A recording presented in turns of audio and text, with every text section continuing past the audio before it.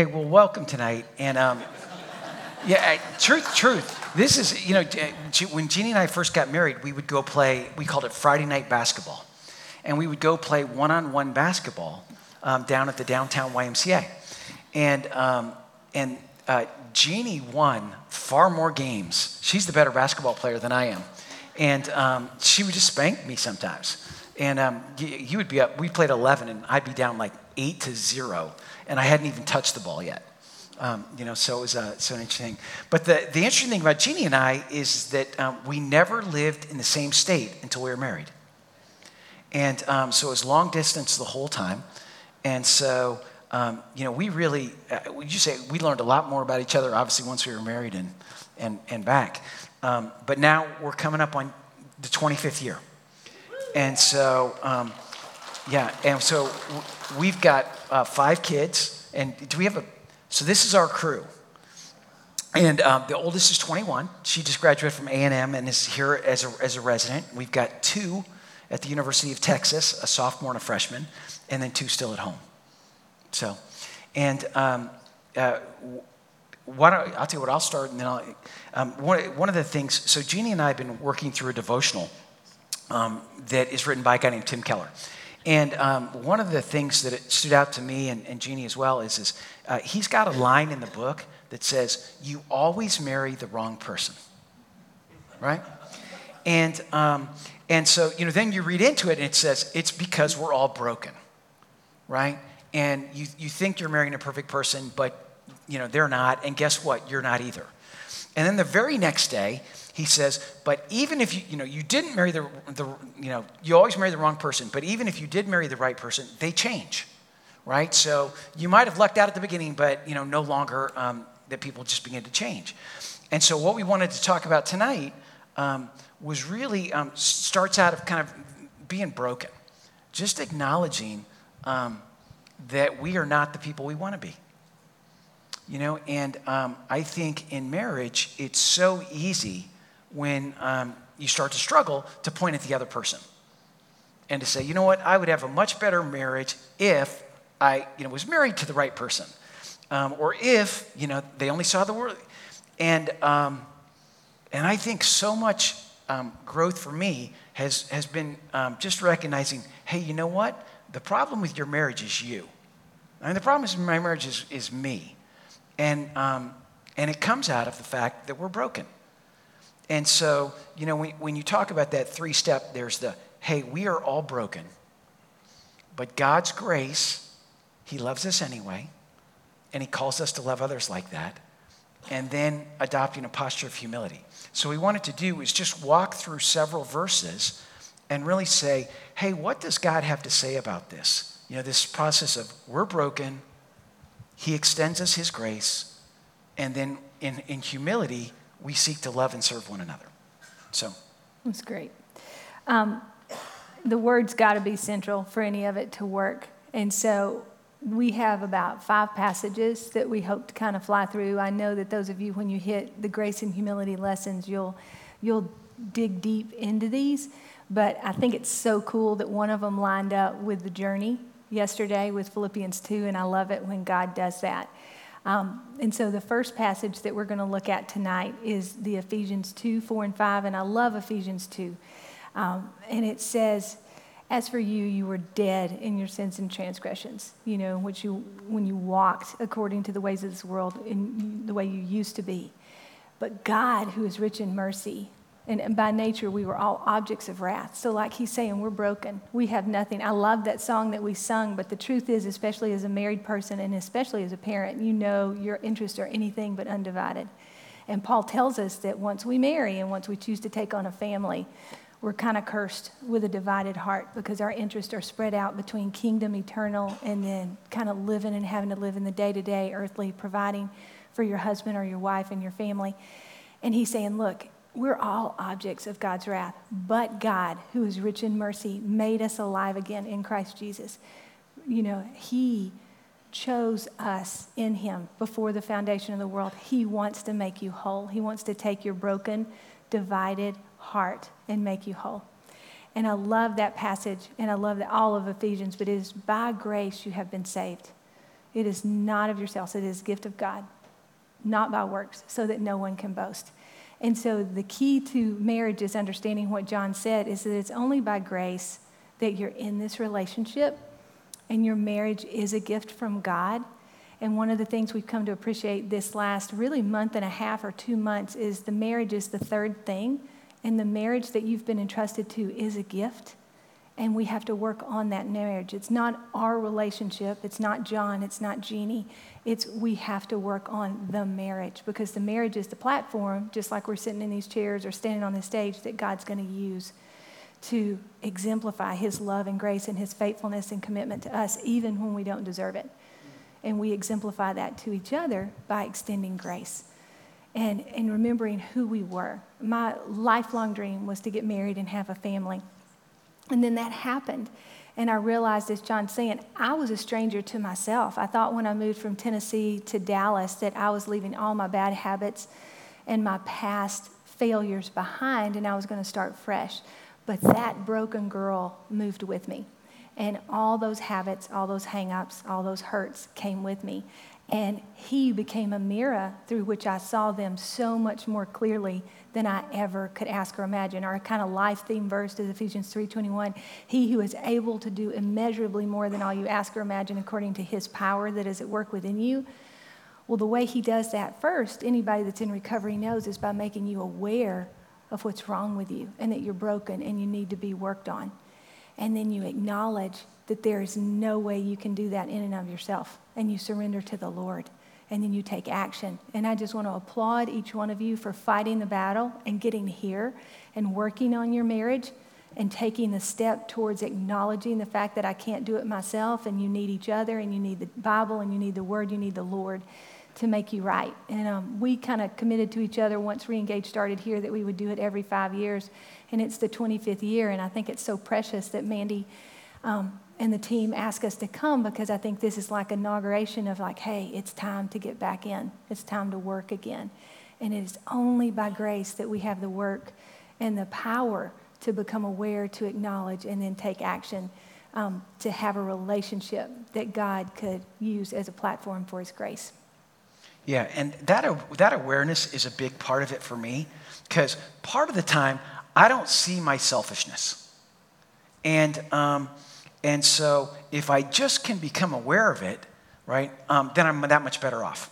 And I kind of divide, my fallenness and sin into two buckets. There's the things I should do that I don't do, and then there's the things I do that I shouldn't, right? So, and where I really get into trouble with myself is it's the things I don't do in my marriage that get me into trouble, right? I'm much more aware of the things I do, where I'm sinning against Jeanie. But it's whether it's being passive or neglecting it or not doing the things it's what I don't do. That's where I get into trouble.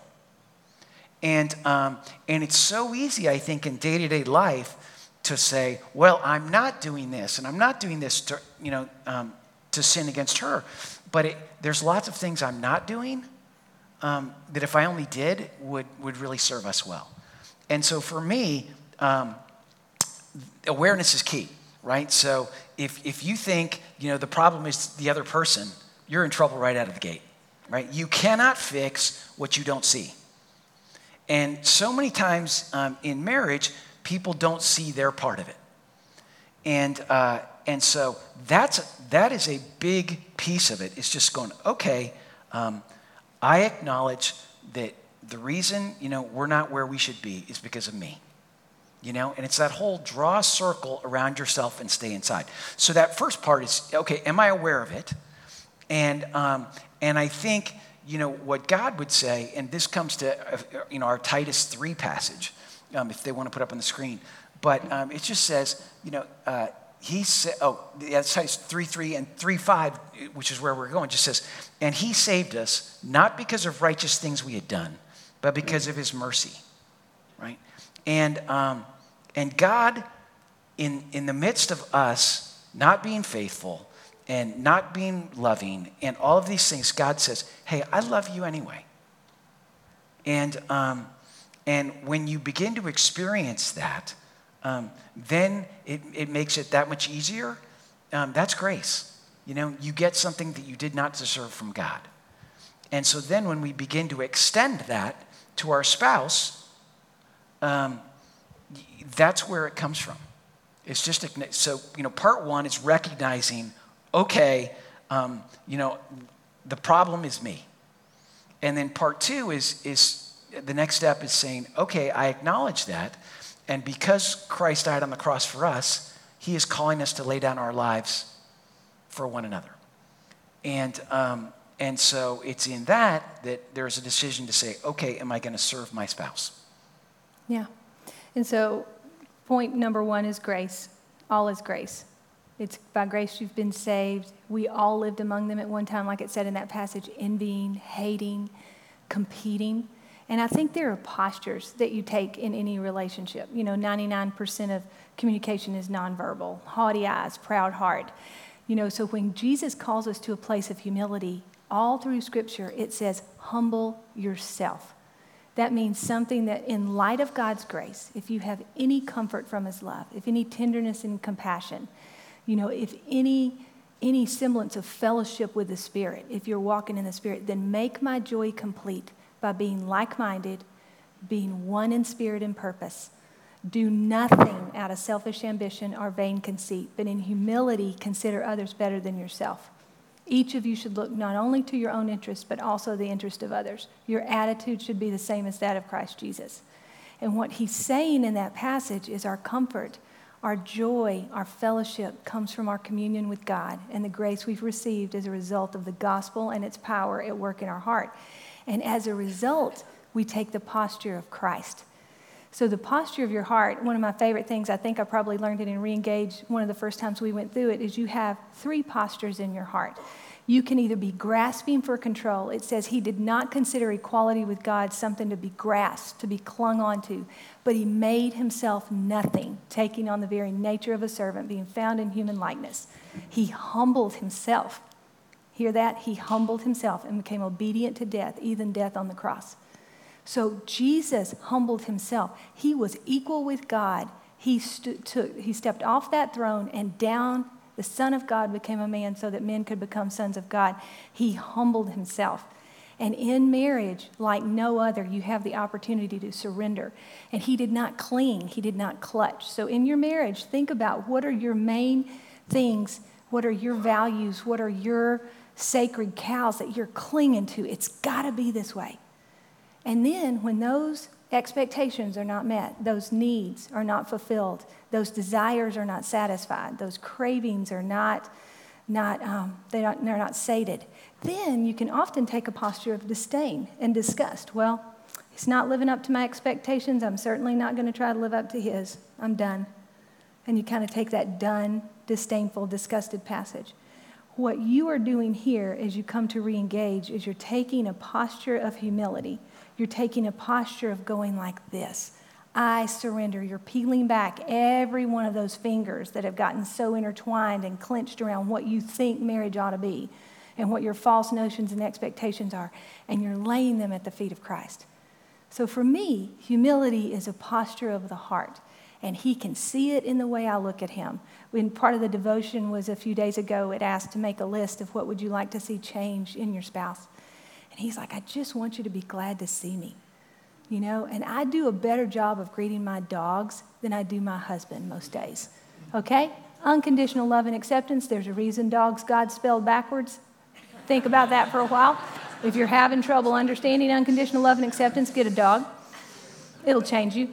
But we lost a dog at 18 months that about killed us both. And we didn't realize how much we were centering on that dog and coming home and playing with Scout and enjoying him. And I was so convicted when we lost that dog that I really needed to be turning to him. And I really need to be greeting him and doting on him the same way. And it's hard after 25 years to hear your husband look at you and go, I just want you to be glad to see me. That's not a high bar, girls. I mean, you can be glad when they walk in the door. But we lose that because the posture of my heart is demanding. And the counselor that counseled us pre-engagement said, look, Jeanie, you've got a demanding heart. And you have got to have open arms and open expectations and let God do his work in John, and you just love and encourage him along the way.